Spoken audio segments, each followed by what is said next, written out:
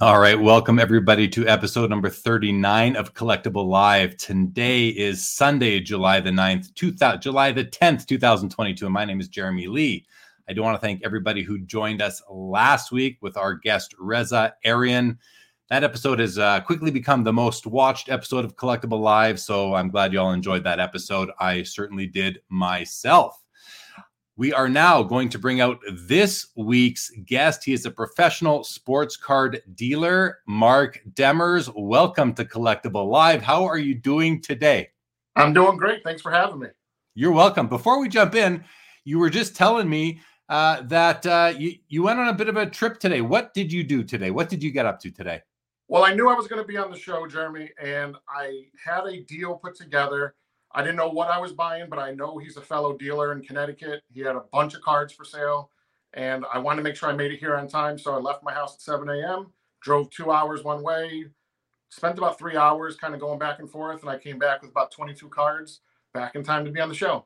Awesome. I love it. Well, thank you for committing to this time slot, and it's good to have you. And I hope that deal works out well for you and for the person that you dealt with, right? These things are always best when everybody wins. So with this being, we're really close to the national. There's no new IPOs on the collectible platform this week ahead. So we don't have any IPOs to talk about, which opens up the hour for us to just have a nice conversation here with Mark Demers. You are also known as Boston Authentic on Instagram. Everybody, you can see that at the bottom. Feel free to go follow him on IG if you are not yet following him. And if you are not yet following him, what are you really doing? I jest. But go ahead and make sure you are following him. And as always, guys, your comments, your questions are in play. Put them in the chat. Say hello. Ask a question. Make a comment. Love hearing from you all. Mark, let's jump in, though. And I want to start with just getting an understanding with how you got started in this hobby. Just like most people, I went through my wave, started as a youngin', kind of hit it in the middle, and then picked it up as an adult. When I was younger, just used to open up random packs, nothing expensive, whatever you could get at the local Walgreens or Woolworths, that's a throwback. Whatever you could get at the local store, and just kind of open it and just ooh and ah over what you get. My big thing was I used to try to get autographs, not pack pulled autographs, because again, I didn't know what I was doing. But back then, before the internet, I'm dating myself. At our local library, they had encyclopedias of sorts, and it said the addresses of all the major sports teams, NHL, MLB, NBA. So I would take whatever cards I had that I enjoyed, put them in an envelope, stamp and all, find out and just ask for it, ask for autographs. And I struck out on everything but hockey. John Starks was the one that really made me mad, because I love that John Starks card. It was like a special hoops card with it looked like a basketball. But I ended up getting one back out of all the ones I sent. And it was a player by the name of Stu Grimson. Basically, he was a mercenary for hire in the NHL. He just went around kicking people's butts. I liked him a lot because of what I saw back in the day. And that was when we had the Hartford Whalers in Connecticut, because I'm originally from Connecticut, and they played the Mighty Ducks, and he was a healthy scratch, and I was heartbroken, but what are you going to do? But I did end up getting an autograph back. Nothing, not like a letter or anything, just whatever from Anaheim, and the autograph. I don't know where it went, but I thought it was really fun. I think I kind of got out of, for whatever reason, maybe, life happens. And then 1999 and 2000 came around, and I actually got heavily involved in Pokemon, not from a standpoint of grading or anything like that, but I actually enjoyed playing the game. I was in tournaments. I was actually pretty good. And as it would have it, my sister actually found my childhood collection at our parents' home, and I actually drove 3 hours back and forth just to get the collection, because it just brought back so many memories. So I have that back into my possession, which I'm kind of happy about. I don't do anything with Pokemon, but fast forward about 10 years, because again, adult life happens, and every show on TV was a flip this or a buy that, or flip this house or flip this ride, or, whatever it was. And there was this one show, and a lot of people don't even know this show, but it was called All-Star Dealers. It featured Gray Flannel, the auction house. I imagine this is something on the lines of what Ken's going to be doing for his business currently, But basically, it just followed, the day in the life of Gray Flannel. And when they get stuff in, like James Worthy was on one episode and he got all the final shoes from everybody. That was a consignment, or like a Babe Ruth bat. Or so I saw it. I'm like, I can do that. That's easy. I just go on eBay and buy it. I had no clue about how fraud stuff works, fake stuff works, all that. I just jumped right in and just started spending money. I ended up getting, my first purchase was a Lawrence Taylor jersey that I was told game used, and a Phil Simms jersey. The Phil Simms jersey ended up being used. I sold that Gray Flannel, and the Taylor jersey got denied. So kind of a life lesson I learned right there. Always been in the game used. I love game used. A lot of people don't know that because a lot of people don't understand the game used. But I did game used from 2010 to current. I tried making it like, quote unquote, the side hustle. But it's hard because lack of supply and lack of really buyers. I mean, people think it's cool, but a lot of people are scared to dip their toe in the water. So 2018, 2019 happened. Cards were booming. The crazy thing is I was seeing what the LeBron RPAs were doing. And I'm like, I could have had a rookie jersey. Golden sold one, I think, like 4 years ago for $300,000. It was his 5th career game versus Miami for $300,000. And people are paying millions for this RPA. Read it on the back. It says like event worn. I'm like, what is this? But I dug deep into cards, learned, made a ton of mistakes. And here I am. All right. No, that's it. Thank you for the background. And you were very succinct. I appreciate that greatly. Let's go into the chat and say hello to, we got Mikey here from MChem. Good to see you, Mikey. Leo, hello to you. Do you know what that means? Pyong, is that something to you? That's my son. That's what they call me. Got it. Okay. Jake Dahl, what's going on? Good to see you. Your son's got a lot of friends. Alex Cadena, welcome to the show. Seacron says, never could send my cards out to get lost. Always sent 3x5s and had decent success. Do you have any feedback on that comment from your experience? I guess he wouldn't send the cards out. He sent bigger items out to get autographed when he did. I didn't know values. I just knew the pictures. We're talking, I was probably 10 years old, 11 years old. Right. So I losing the card didn't bother me. I didn't have like a card like I cried over or anything like that. It was worth a chance. Let's say hello to All Valley Collectibles. What's going on? Jeff McMahon. Chris Wong calls you his hero. That's very nice. And we have Gabby Cadena in the house as well. Welcome everybody, and thank you for joining. So here's what I find really interesting, and I don't think you're alone in doing this over the last few years, but hey, we have you here. Let's talk about it. You quit a well-paying banking job to go into sports cards full time. Talk to us about how you made that decision. Were you nervous? What were the risks? Why did you do this? And go. That's a real loaded question. Well, my career spanned about 20 years. So this is all I knew was banking. Right when I got out of high school at 18, I started working at the bank, just moving my way up. But again, no one talked about side hustles, but I was buying and selling game used on the side.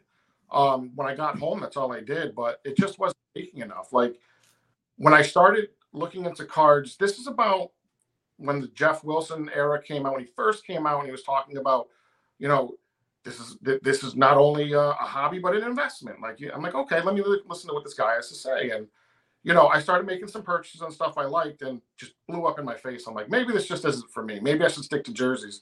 And then started talking about Luka and Giannis and like stick to the stars. I got some great advice from a gentleman. Unfortunately, he passed away.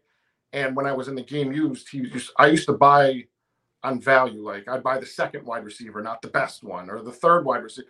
He's like, you will lose all your bankroll if you keep buying. You'll have a ton of jerseys with no value. So he's like, just buy the best of the best. If you can only afford one, just buy one.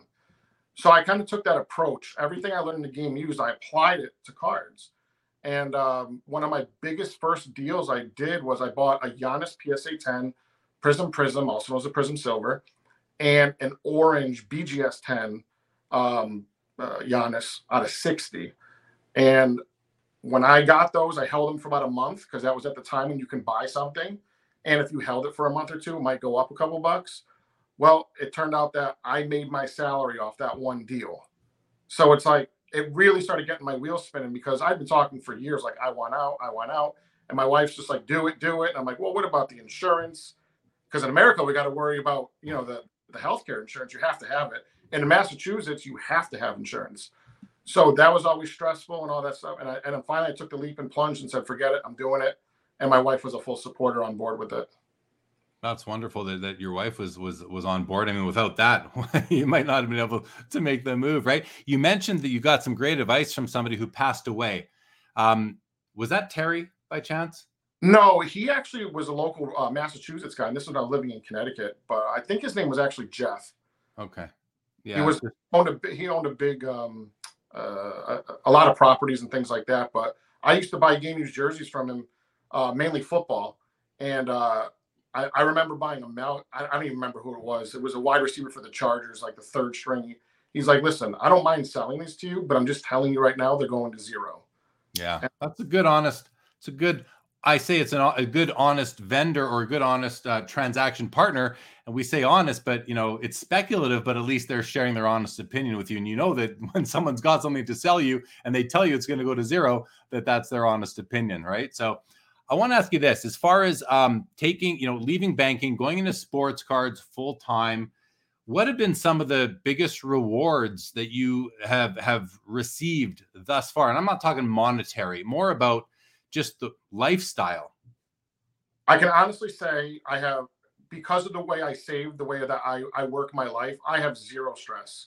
Like I wake up in the morning, sometimes I don't even know what day it is. And it sounds strange and weird, but I don't even know what day it is half the time. This morning I woke up to my alarm for the first time in about a year. It is the most cringe-worthy noise when that Apple iPhone goes off at 6 a.m. to wake you up. I don't miss that at all. And just my wife works and my daughter works, and we have two little dogs too. So it's always nice to be able to spend time with them whenever I can fit in there. But just being my own boss, like I don't have to worry about, politics in the office. I don't have to worry about possibly losing my job. You make your own luck. I mean, it is what you put into it. If you want to sit on the couch all day and not talk to people on Instagram or Facebook or on the phone, you're gonna drown. Yeah. But So you got stories. so you're it's sort of an eat what you kill kind of career for you right now. I guess. Yeah, I know it's a drastic way of putting it. Sports Card Shorts wants to know, how are you getting insurance right now? So in Massachusetts, like I mentioned, we have to have health insurance. Like it's the law, and we have this thing called the Health Connector. So basically, I just get it through there. But there Okay. was one, which I'll tell you guys, if you're not married but you have a significant other, a lot of places like a Target or a Walmart, you can become domestic partners in the state of Massachusetts, and then you can hop on their insurance as if you Okay. were guys. Cool. Tell us about the first time you set up as a vendor at a card show. That would be Dallas, March of either 2020 or 21. It's kind of like when I first decided, because I quit my job. I quit my job January 14th, 2021. So I was 2 months into this adventure. Is it going to work? Is it not? Whatever. Went to Dallas. My buddy Ryan went there, War Chief Cards, and we set up together. Like, let's just see how it is. It was my first like real show. Like when I was a kid, I did little shows, but this is my first real show, and I didn't know what to expect. I had everything priced. I was trying to be professional, and just as you learn the landscape, it's just a very chill, like just do your thing. Probably the best part of it is, I don't know if you've ever been to Dallas, but it's big rows, and I was set up with me and myself and my friend Ryan, but also I met the whole row, and we all became friends. Like we still talk to this day. We go to shows together. We're setting up a national together. Like it's like a really cool, like serendipitous moment where it all just kind of fit together. And it's also like you got yourself a support team. I don't claim to know everything about cards or investments or anything. I call it, me and Chris will call it punching a hole in it. I'll say, hey, I want to do this, punch a hole in it, and tell me why I shouldn't do it. And if you can't punch a hole in the idea, it's a good idea. So it's just really cool to have a group of friends that kind of all started at the same time and we're still together. Yeah, that's certain. It's a support system, right? It's certainly valuable. And not only that, but you're passionate about it. I can tell from talking to you, like, and let me confirm though, before I make this assumption, I believe, like, do you love cards? I love the process. It's not that I don't like cards. It's that I just love the process that goes into it. Hunting the cards, researching the cards, selling the cards, being at shows. I actually really enjoy shows. So I enjoy cards. I have yet to get a card that I'm like, I'm never selling you. You're my baby. Like, I have not had that moment yet. I've had a lot of cool cards, but I've never had that card like, you're coming to the grave with me. I haven't found it yet. I've got like 2,000 of those, so on the bottom and a whole layer of slabs on the top. Yeah, exactly. Right. I love stories like that where the hobby, is more than just the cards or the anything really. It's more than just the items that we are buying, the products that we're buying and selling and collecting. It's for you, it seems to be a lot about the community. Obviously the process, it's a lot of fun making deals and trades and then seeing how they work out at the end of the day, right? Your friend Chris seems to be in the chat right now. He says we are all about the research. So that's a part of the process, right? Yeah, always about the research. Definitely. Here, Sports Card Shorts. This is a good question. It says, you talk about creating your own success. Do you set sales targets for yourself? I'm actually glad this question got asked because this was one of my first pitfalls. Because of my many jobs I've had on top of banking, I also worked in car sales, used car sales, but that wasn't my full-time job. It was kind of like a side gig. And I started treating this at the beginning like it was a used car, dealership. Like, I got to sell, I have to have this quota and this quota and this quota. Once you get to like the 14th or the 15th of the month and you're not making anything, like, you start to really stress out. And that feeling came back from my working days. And I'm like, no, this can't happen. This has to go away. So at first I had targets. Obviously the ultimate target is just make sure you can pay your monthly bills. That's obviously the first target.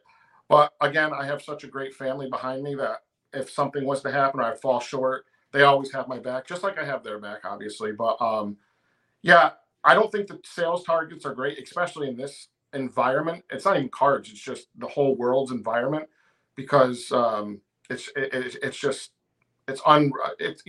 hard to do. It's very hard to do. Yeah, no, okay, good advice for anybody else who's out there listening. Perhaps Sports Card Shorts asks for that reason. So I appreciate you sharing your thoughts on that. In 2019, 2020, that's when you kind of shifted from game used memorabilia over to cards. You mentioned that earlier. You said that you noticed what was going on with the LeBron RPAs. I think that's really interesting. But I want to know, because now you're somebody who's dealt in both mem and cards. And there's people in the audience that have too. Look who Lou Papa just joined us. He's somebody who I think dabbles in both cards and sports and memorabilia. He says right here, Mark is one of the absolute best in the business. That's very nice, Lou, and thanks for joining. Good to see you. Yeah, thumbs up from Mark right there. Talk to us a little bit, Mark, about what you like better about sports cards, what you like better about memorabilia. What do you like less about one or the other? All these kind of things. Because on Collectible, they offer IPOs on sports cards. They offer IPOs on memorabilia. They don't favor one over the other. They handle both. I want to hear your opinions on what's better about cards, what's worse, what's better about mem, what's worse. Before I get into it, fun fact on Collectible, there is a Charles Barkley jersey that was worn in his highest scoring game against the Golden State Warriors in Game 1. That used to be my jersey. Then it got further matched to 2 other playoff games, which didn't reflect in my price that I sold it for. So still cry a little bit, but that's kind of like my segue into game use is you own the history. Basically, every jersey is a one of one, even if the player wears them in 2 games. Like, for instance, when the Miami Heat played the San Antonio Spurs in the finals, there was that one game where the air conditioners were broke, supposedly. Well, I know the guys who have both of those jerseys because LeBron came out in a press conference and said, I had to change my jersey at halftime. It was just drenched. But just imagine he's sitting on that podium and you have that jersey. Football, it was honestly my favorite because you get it and worn like right off the guy's back. And I'm telling you, these jerseys smell, they stink. You got to hang them outside for a week because they smell so bad. So that would be the negative on it. Like the positive is you have all the markings, you have the wear, nobody else has it, not even the player has it. But now you have to deal with this dirty laundry. You have to stuff into a bag and you put in your closet. That's where cards come in. Cards are mainly the same size, unless you're dealing with the Nike promo card, and they all fit snug in a box. And you can bring them out, you can lay them out. It's so much easier to take pictures of them. So easy to travel with them. There's really no explanation for them. Like whenever you have a game used memorabilia piece, like like I'll say a jersey, for instance, you have to explain it was worn in this game. He had this, he had this, he had this. Oh, there's no way you have that. Why would the player give that up? I don't know. But then you watch YouTube highlights and you see it. So I don't favor either of them because they both got their pros and cons. But jerseys I love because I've done it for so long and just to have the history. But the storing is a pain. Getting insurance, it's kind of tough too, like collectibles insurance, because you have to make them understand this is a true one of one. And again, with cards, you can accumulate so many and just put them in a nice, Zion case or a box, and you can travel show to show and they'll fit in the airport. And you go to, they have their ups and their downs. Yeah, I want to touch on one thing you said there, which was, that you own that Barkley jersey that's on Collectible right now. And after you sold it, it was photo matched to additional games. And by doing Collectible Live now for almost a year, I'm learning more and more about the game used memorabilia industry. And it seems to me like in recent years, this higher level of photo matching seems to have really come around, and it seems to be more highly pursued. We have a couple of companies that specialize in photo matching alone. And, is it, it seems like a silly question, but I'll just let you speak to it anyway. Like, how important is photo matching let me phrase it this way. How much more stable is the game used memorabilia industry now that we have these additional photo matching services available to the way it was, say, 5 or 10 years ago or more? So what's funny, that's like a two-pronged question. And I'm going to address game use in general. There's levels of game used. It starts out at the bottom where it's autographed memorabilia, just a pro cut jersey that's signed. It is what it is. Then there's an issue jersey, something like this Russell Wilson. This isn't game used, but it's made to his specifications, but it's issued. So basically it sits in his locker in case his other jersey messes up and he needs a replacement, or he wants to change it out at the half. Then there's game used that's filthy and whatnot. And it's nice in football because you see the dirt, you see the stains, you see the blood, you see the paint from whatever they played. And as long as they don't wash it, it's real easy to match to Getty Images. NBA is a little tougher because you have to count pinholes between the letters of their names. Like for instance, Jordan, you have to look at all the pinholes, the mesh holes through Bulls. And there's no way to lay it down twice because basically my understanding is the Bulls, they get a blank white jersey.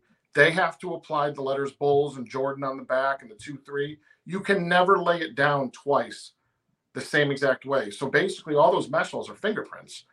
But photo matching has been around for a very long time. Like I don't want to toot my own horn, but I was part of a group that was helping Migrate get it started. Like they weren't even doing it.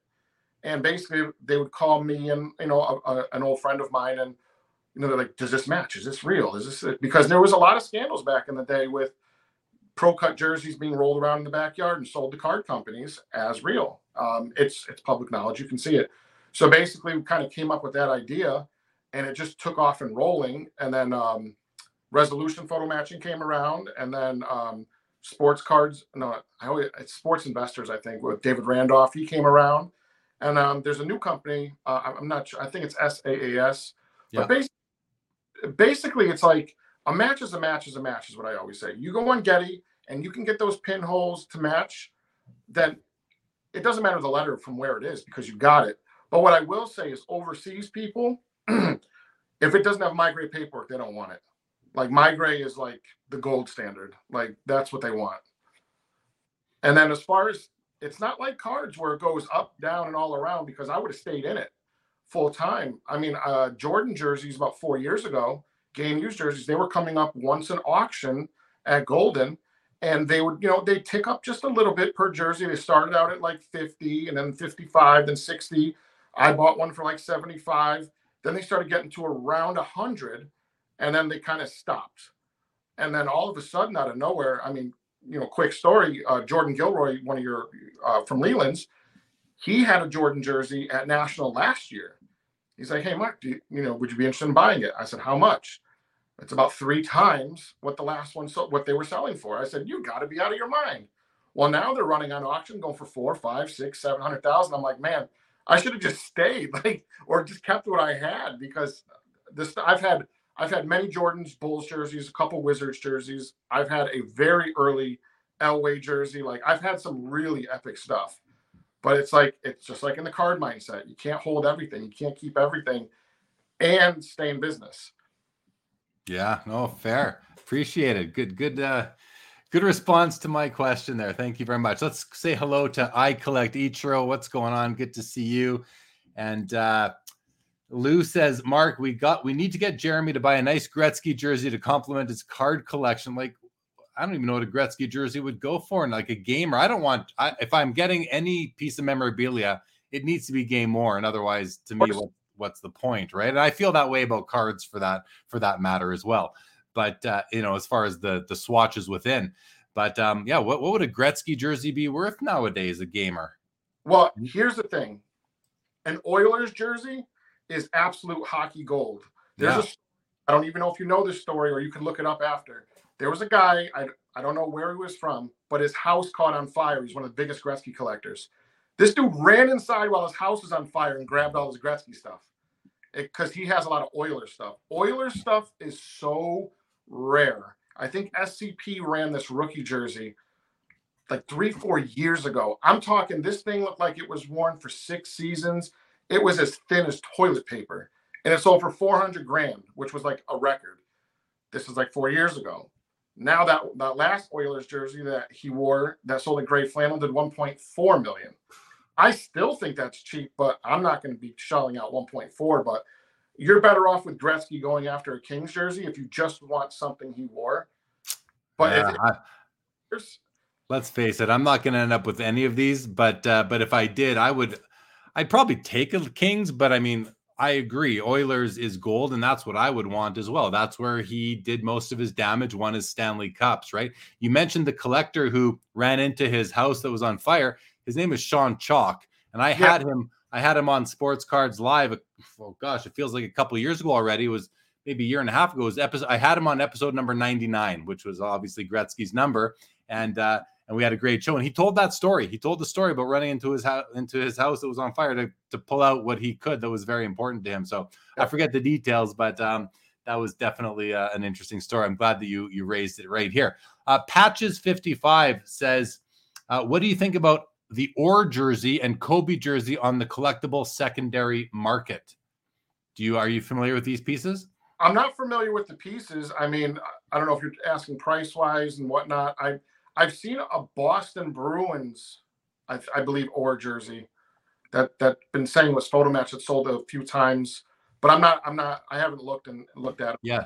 That one was owned by Justin Cornett, who was on an early episode of this show, Collectible Live. I also want to shout out Lou Papa, who is, I believe, our guest on episode number 1 of Collectible Live. He helped kick off this series, who's also in there. But I believe the Orr belonged to Justin Cornett, but I don't know anything about the Kobe. I don't, but Kobe jerseys right now, you can find them in auction. They're, as long as there's nothing special tied to it, they're about $100,000 right now, as long as they're photo matched, of course. But they're about 100, and I remember in 2016 when Panini had all the jerseys, were getting all the jerseys from his final year, and I was getting offered $12K a piece, and I'm like, Kobe jerseys aren't going anywhere. Well, they fast forward to his passing, and it's like there was a pair of Kobe shoes that sold last night at Iconic Auctions that he wore versus T-Mac for $50,000, and the auto was said in the description, I'm not making anything up, but that they believed it was like a clubhouse auto. It wasn't Kobe who signed them, but the shoes were photo matched, and they went for $50,000. That's still pretty cool. I mean, game used Kobe shoes. I'm a I'm a fan of that. I have one pair of sneakers in my sneaker collection, and they are Kobe. They're all yellow. I just happened to buy them at in California a couple years ago. Anyway, let's go to some other comments here that we have. Tampa Home Investor says, "How can card companies afford to purchase game used if the prices are that high?" And as far as young players go, I think it's easy. They have deals with the teams and the leagues. But as far as retired players, there's a big for example, Wayne Gretzky in hockey, his game used memorabilia, especially Oilers pieces, are through the roof because people don't believe that Upper Deck will ever be able to buy or ever just buy another Gretzky jersey. So to me, they're not going to it. They can't afford it.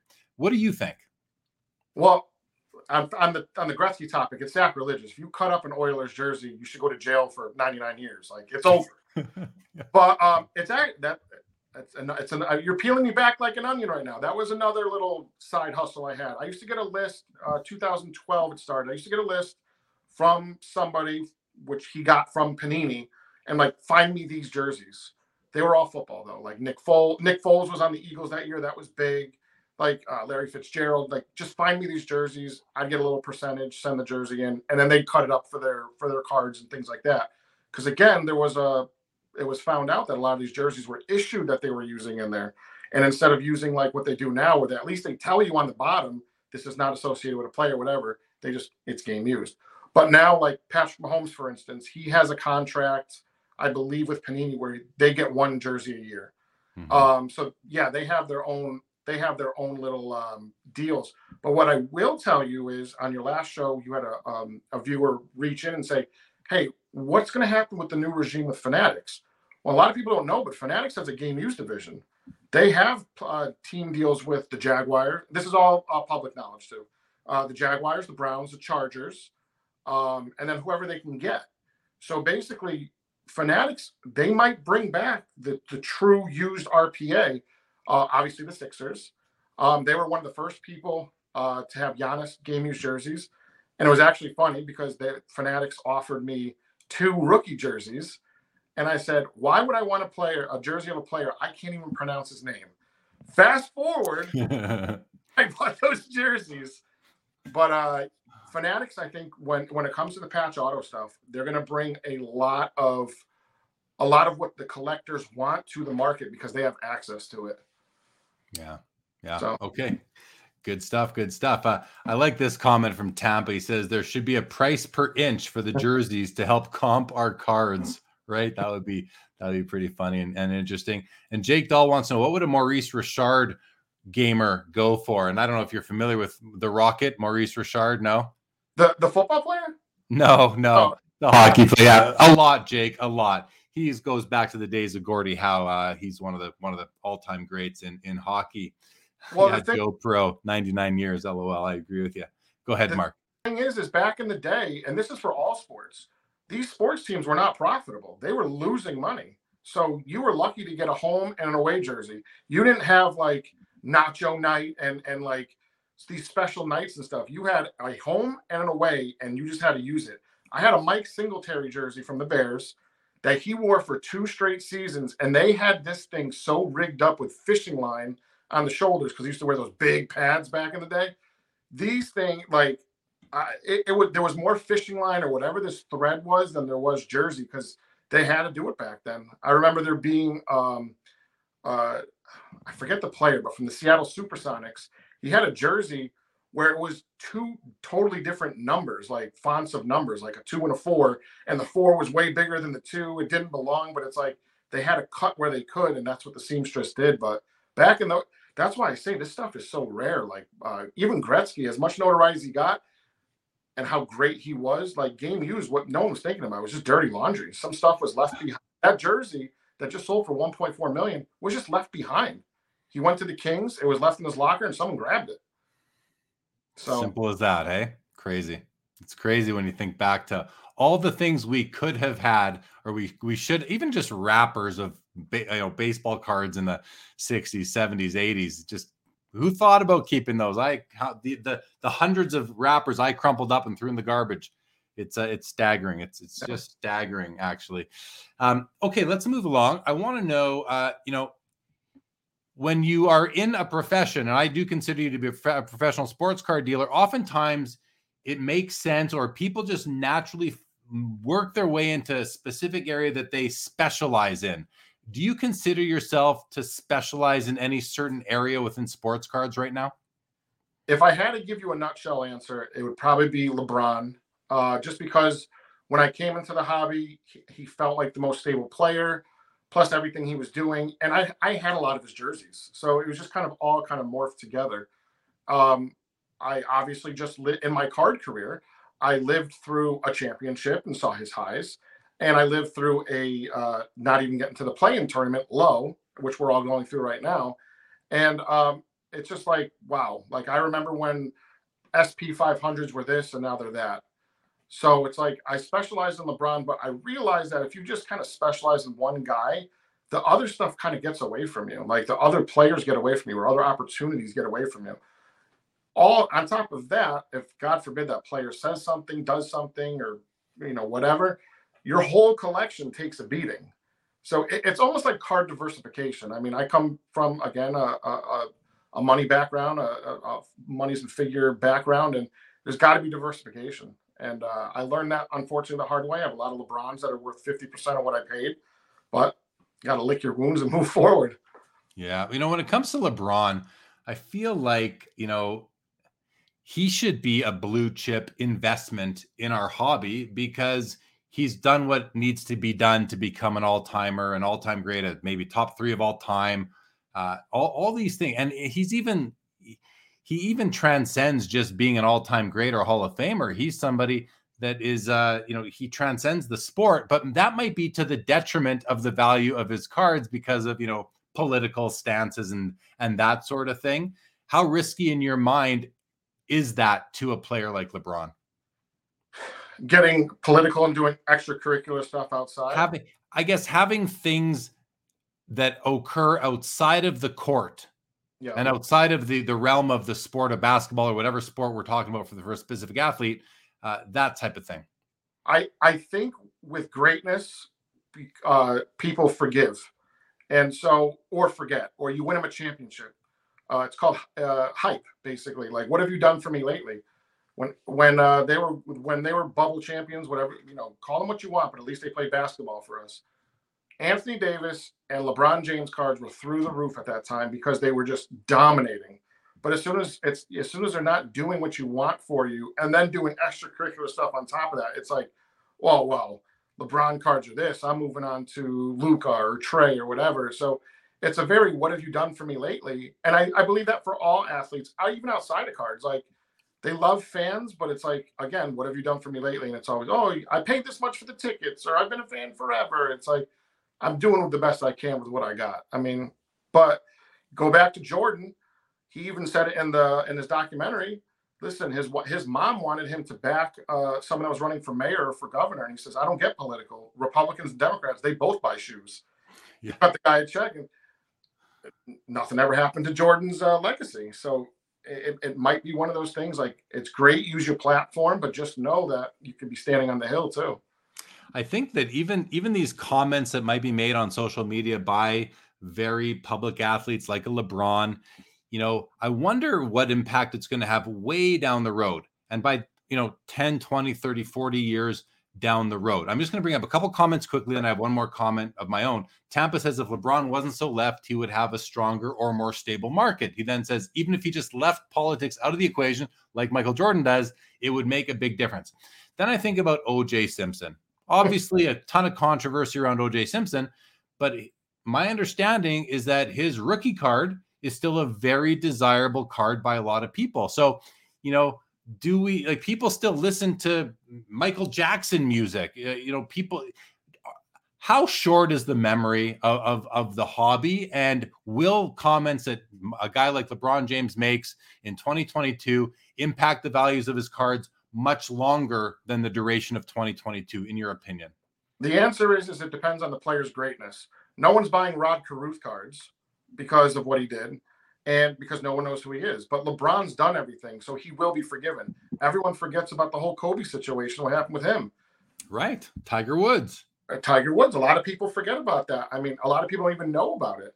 So To answer your question, it all depends on your greatness. People will always forget. It's just like all they're going to remember is that 50-minute highlight reel on YouTube, and it's like, wow, that he was great. Because whether you like it or not, this generation growing up, LeBron, Curry, Giannis, these are their guys. And when they grow up, they're going to choose not to remember what political stance. They might not even remember who our president was at that time. Yeah. So it's like, yeah, but I remember when I went to LA and he got a triple-double and dunked on this dude. Like, that's what they're going to remember. Like, to me, that's what it is. All right, let's go to a couple comments that have come in on this topic. This is a little bit of a match under some people out in the chat. Tony Sin says, I think the way LeBron goes about his business with super teams also greatly hurts him. You'd be hard up to find someone that doesn't like MJ. LeBron is about 50-50. Yeah, that makes somewhat. I think there are people that don't like MJ, but that makes sense to me. JH says MJ will always be worth more than LeBron. Easy decision between the two on who to invest in for long term. I mean, I somewhat agree, but I can't. I have some LeBron cards, not many, a couple, and I love these cards, and I feel like they're very strong long-term holds. Now is probably the worst time to sell them in the last 3 years. I feel like that in time he's going to go down as an all-time great, and comments he made on his Twitter in 2022 are going to be forgotten. Just my thoughts. Tampa then says, I hate to say this, but politics affect everyone. The OJ situation only directly affected a few, although the whole world was watching. So it might have only affected a few, but everyone knows what he did. So I hear what you're saying, Tampa, but I wonder as well. He goes on to say MJ is the true GOAT, which I certainly agree with. And Jay says LeBron will always support something tough to support. I'm not sure what that means. We'll always support CN. Do you know what that means? Not sure.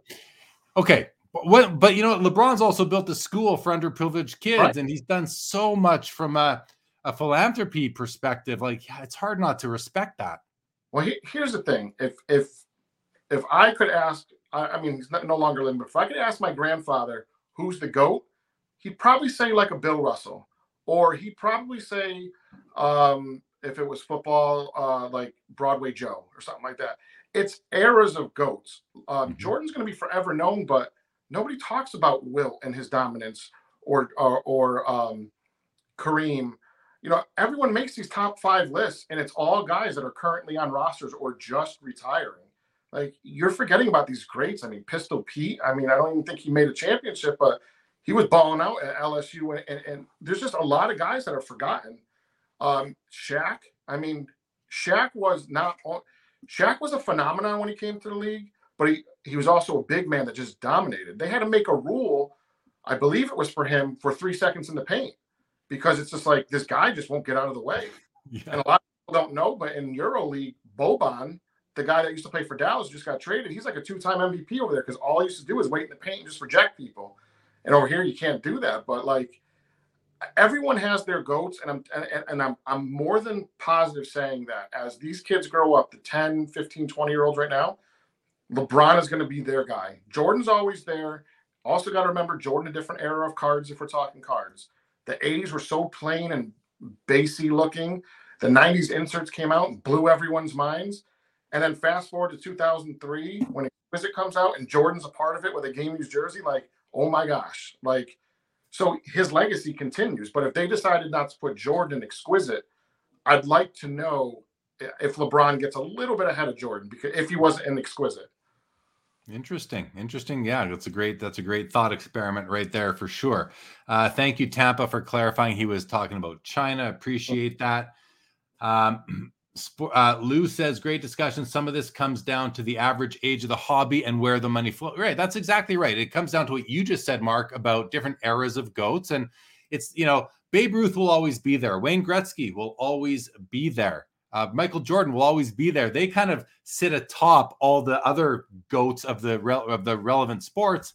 And that's where it's fun, because we can pick who we like and who we consider to be. I like to say nowadays we use the term GOAT just like we use the term Grail, so loosely, but I like to say goats travel in herds. There can be more than one of them out there per sport. So, okay, let's go along to something different right now. I want to talk about the volatility we've seen in the hobby in the last couple of years now, really since the pandemic came into our lives.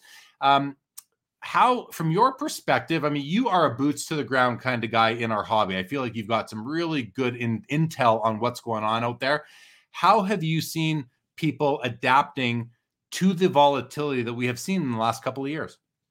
Well, at the beginning, let me tell you, it was basically a rap video. Money falling from the skies. It shows people who never even had a watch are wearing Rolexes. They're getting new Mercedes. Like life was good. Every card goes up. It was just like a printing machine.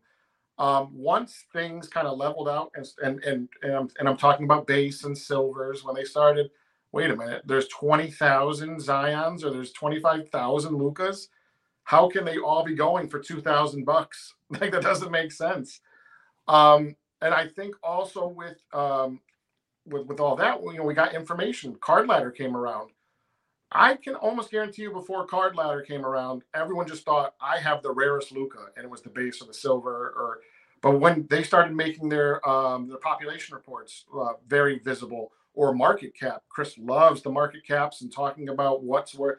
So you start seeing that, you start putting, oh my gosh, wait a minute, these aren't rare. And then it moved on to numbered stuff, numbered prisms, and it's like, wait a minute, 199 or 99 is not good enough. Now we got to go to gold. So basically, it almost moves in like a pyramid, like a step. Like, okay, we're starting out at the base, we're starting out at the silvers. Now, how are we going to move up? Now, how are we going to move up? And some people got left behind because they thought holding 1,000 Luca base PSA 10s was the way to go, and they got slaughtered, unfortunately. But the people who took their gains, or at least just what they were working with, their bankroll, and moved up, they got rewarded. But it's been that way for these past 2 years. You got to keep moving up and moving up and moving up. And some people say, well, how can I keep moving up? These cards are going for 100,000, 200,000. This is when fractional, this is like real life fractional. When you and a buddy say, hey, want to split that? Or an auction night comes and like, hey, I like this Giannis. Want to split it? All right, forget about it. Like a lot of people will just group up, and it's actually funny because no one signs contract. Listen, I've been in the business for a long time. When you buy a house, paperwork is the stack like this. When we buy cards, it's not even a handshake. It's like, hey, you want it? Yeah, let's get it, and it's over with. Yeah. and cards are trading hands at the same values of houses oftentimes. So you're right. I've never thought that when you buy anything, any investment, like any registered investment, you buy any real estate asset, you need a lawyer, you need all sorts of paperwork. In sports cards, you can buy a card for 150K and whatever, and like I'm talking about a small house in a remote town, and you don't need any lawyers or any paperwork. You just, hey, find a way to get me paid, and here's your card. Pretty interesting thought right there. Let's talk about liquidity in the hobby, because it's becoming, I think, it's always been important, but you are a guy who buys and sells singles. You're a singles dealer, a professional singles dealer. That's what I'm calling you. How important is liquidity for someone who operates in the hobby as a singles dealer like you do? Liquidity is probably almost more important than the cards that you own, because you can go on like this binge. Like you can find an auction and say, oh my gosh, it's a steal, it's a deal. And then you find another one and you find another one. And all of a sudden you look and you're broke. Now you got to sell them. Well, it's a lot easier to buy a card than it is to sell a card.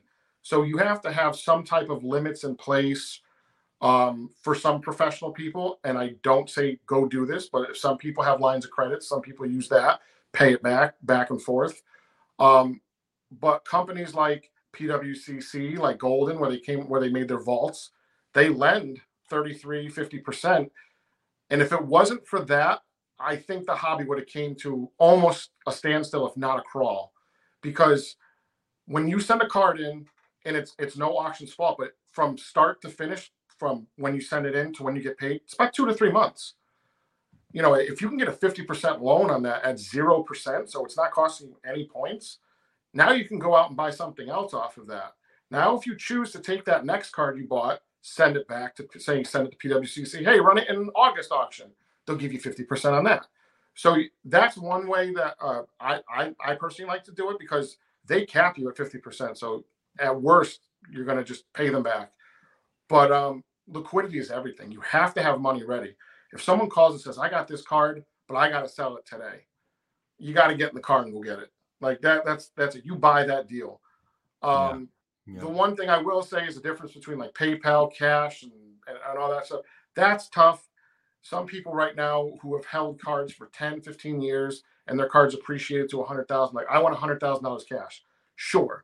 Let me go walk to the bank and pull out this fat stack like this of hundreds and nothing's going to happen.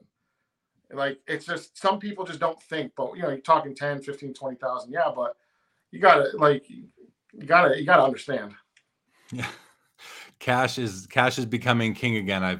I saw Patrick Bet David put out a tweet, I think it was earlier today, basically saying we're back to cash being king, just with the way the economy is right now, I suppose. So a couple of comments here. I like Tampa right here. Says I've been on the binge buying for years now. Haha. Yeah. Hey, same here, Tampa. Glad to know. What's that, Mark? Called dollar cost averaging. Exactly right. The problem is if it's always going down, your dollar cost averaging is one thing. Your dollar, it's just a slow decline. Temple says PWCC is lending at 0%. You did just say about lending. Who's lending at 0%? Let me backtrack. Not lending. They give you an advance against your cards that you put into an auction. Not lending. Fair. Yeah. And let's quick hello to you, David Lampley. Thanks for joining the show.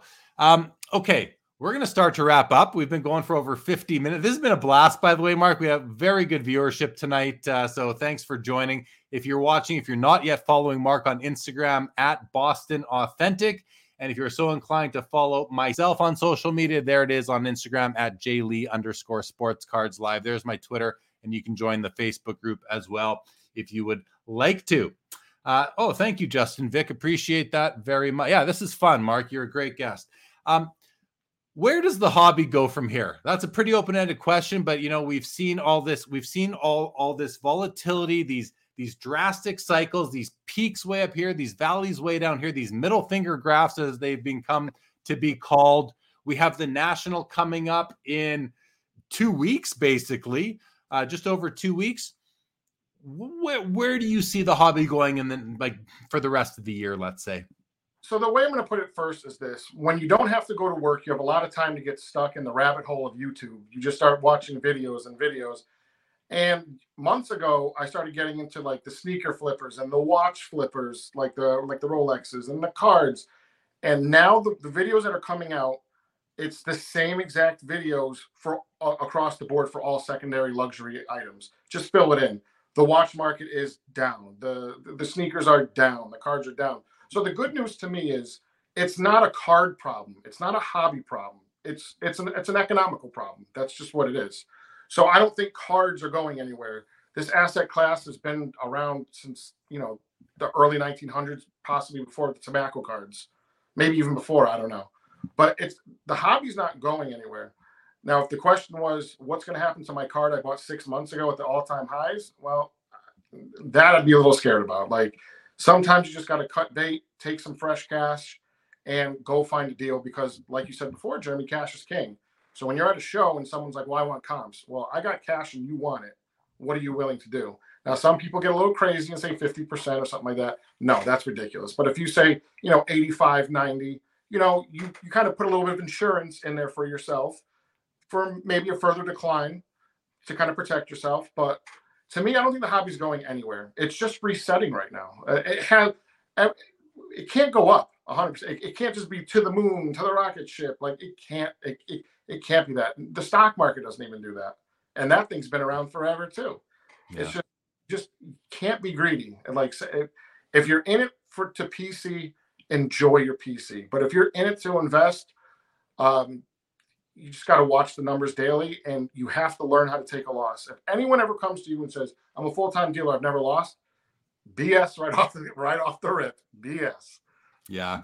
And the one point you just made in there that I really liked was, if you're sitting on cards that have come down in value and you don't think that they are going to recover, and it's tough from a psychological perspective to lock in a loss by selling a card that you bought for $4,000 for $2,000 or for $2,500. That's tough to do, but you have to do it because you have to figure, well, if you think that you could do better things with that $2,500 in the future than keeping it in that particular card or asset, you're better served to sell it, take that $2,500 and redeploy it into something that you can do better at. You told me a story before that you were into a card for $4,000, you sold it for $2,600. That's where I got those numbers from, by the way, from my example. And it's hard to lock in that loss, but you have to do it. Is there anything you'd like to add to that? I mean, there was a question way early in the show, how do you operate your business, sales targets, and things like that. I get excited when I make money because now I know I can move a dog or a loser and kind of counteract that win. I know it sounds ridiculous, but if you know you have a box of dogs or a loser cards, sell something for a $5,000 profit and then sell the loser card for whatever market value is, or maybe take 5% off. And you didn't really lose anything because if you put it with that winner, it kind of all works out. When I was in the car business, the owner used to always tell me, it's not what you made this week, it's not what you made this month, it's what's at the end of the year, because it comes in droves. Like right now, we all know the summer's terrible, everyone's vacationing, all that stuff. But what if September we have this monstrous thing, or October, or something big happens in football, and just Patrick Mahomes cards through the roof? No one's going to remember this. Again, like when we were talking about the LeBron thing, we have such a short memory. We have such a short memory, so people will get over it. But right now, it's just like, take your wins, take your losses, sit on some cash, and look for a true deal. You don't have to buy everything. Look for a true deal. Redeploy. All right, let's go to some comments. Staven says, happy I caught your stream even towards the end. Cash has always been king in the hobby. Yeah. There's Lou. He says, consumer confidence will return. Capital flows to where it's treated best. Mark is the GOAT. Thank you, Lou. And that again, Lou says, realizing losses equals lowering your tax bill. There's strategy to doing that at the end of the year, kind of assessing things, but you can't wait till December 28th because you need to make that transaction happen. You might want to start looking at that early November or whenever it makes sense for you. So, okay, we're going to start. We are going to wrap this up. We're almost at 58 minutes here. We are doing Collectible Live. I asked this question to all the guests. What are your thoughts on fractional investing as it fits into the overall hobby landscape? I like it a lot because, like I said earlier, guys are splitting cards. That's a form of fractional. But when it comes to like a collectible, I like it a lot. I think we just got to get a lot more people involved, which would be amazing. A lot more users, a lot more buyers to make it more liquid. But I think it's great for the hobby. I personally own 2 assets over there. I'm part of the LeBron RPA out of 99 because I know I'm never going to shell up $2 million to buy one for myself. And I also involved in a Mahomes 8.5 RPA. It's just like, hey, I'm a part of it. If it sells, great. If it doesn't, hey, I'm kind of an owner. But it's cool because I mean, we all talk about these grails, these $100,000 cards. We forget about 1% of us can afford those. The rest of the people, like, you get X amount from your check per week, and what do you want to do with it? Do you want to go get some extra burgers, or do you want to rip a pack of cards or buy some cards or something like that? Like, if fractional is great, it's great for the hobby. It's just we got to get it working so it's great. Yeah, and I think like anything, it takes some time to build up that secondary market liquidity. I think because of that, there are lots of opportunities. I follow a podcast and an Instagram account called 615 Collector. His name's Doug Turner and his son Brandon, and they do a great job. Shout out to them. But they're always analyzing and putting out where is there an arbitrage opportunity on collectible where the asset is trading at a lower value than the most recent comps. And it's unbelievable, actually, some of the opportunities that they've identified. So I'd recommend people check out their podcast, listen to what they're saying. But I like what you said. I'm not going to shell out $2 million for a LeBron rookie, but I can take $200, $300, $400, $500 and throw it at that card, and I own a piece of it. That's pretty cool. And of course, your risk is much lower than if you did shell out $2 million on that card, and now all of a sudden it's worth $1 million. I've seen that card go all over the place, right? So. Yeah, no doubt. Will we see you at the National in a few weeks here, Mark? Yes, I will be set up with a bunch of buddies of mine. Awesome. Well, I look forward to seeing you there. We met at the National last year. We met at the Mint Collective. Yep. But I'm looking forward to seeing you again now that we've done this show and spent a bit of time together. So, Mark, thanks so much for joining. Everybody watching, thank you for joining. If you're not yet following Mark on Instagram, there it is on the ticker right now, at Boston Authentic. You can tell this guy's got a lot of experience follow him, and enjoy it. Mark, thank you. Final comments, any shout outs you'd like to make? Yeah, I just want to give a shout out to 4 Instagram accounts. Please give them a follow. For if you enjoy my stuff, you'll enjoy their stuff. 2-Step Cards, my buddy Chris, he actually wrote in on here. Him and his wife, they do an amazing job. Coleman underscore cards, great wealth of knowledge for 90s cards, things like that. Sports Card EX, none other than Lou Papa, great hobby guy. And last but not least, my buddy, my road warrior, War Chiefs, Ryan. Please give them all a follow. Awesome. Thank you so much, Mark, for joining. Everybody in the chat, thank you guys so much for joining. Next Sunday on Collectible Live, our guest will be Bram Wachter from Sotheby's. Excited to have him on and hear what he's got to talk about. So that'll be next Sunday at 7 o'clock Eastern. And then there will be no show for 2 weeks, as I will be in New York and then Atlantic City, and then back for a show on the first weekend in August. Mark, thanks again for joining. Everyone else in the chat, have a great week ahead. Thanks for joining. We'll see you next time.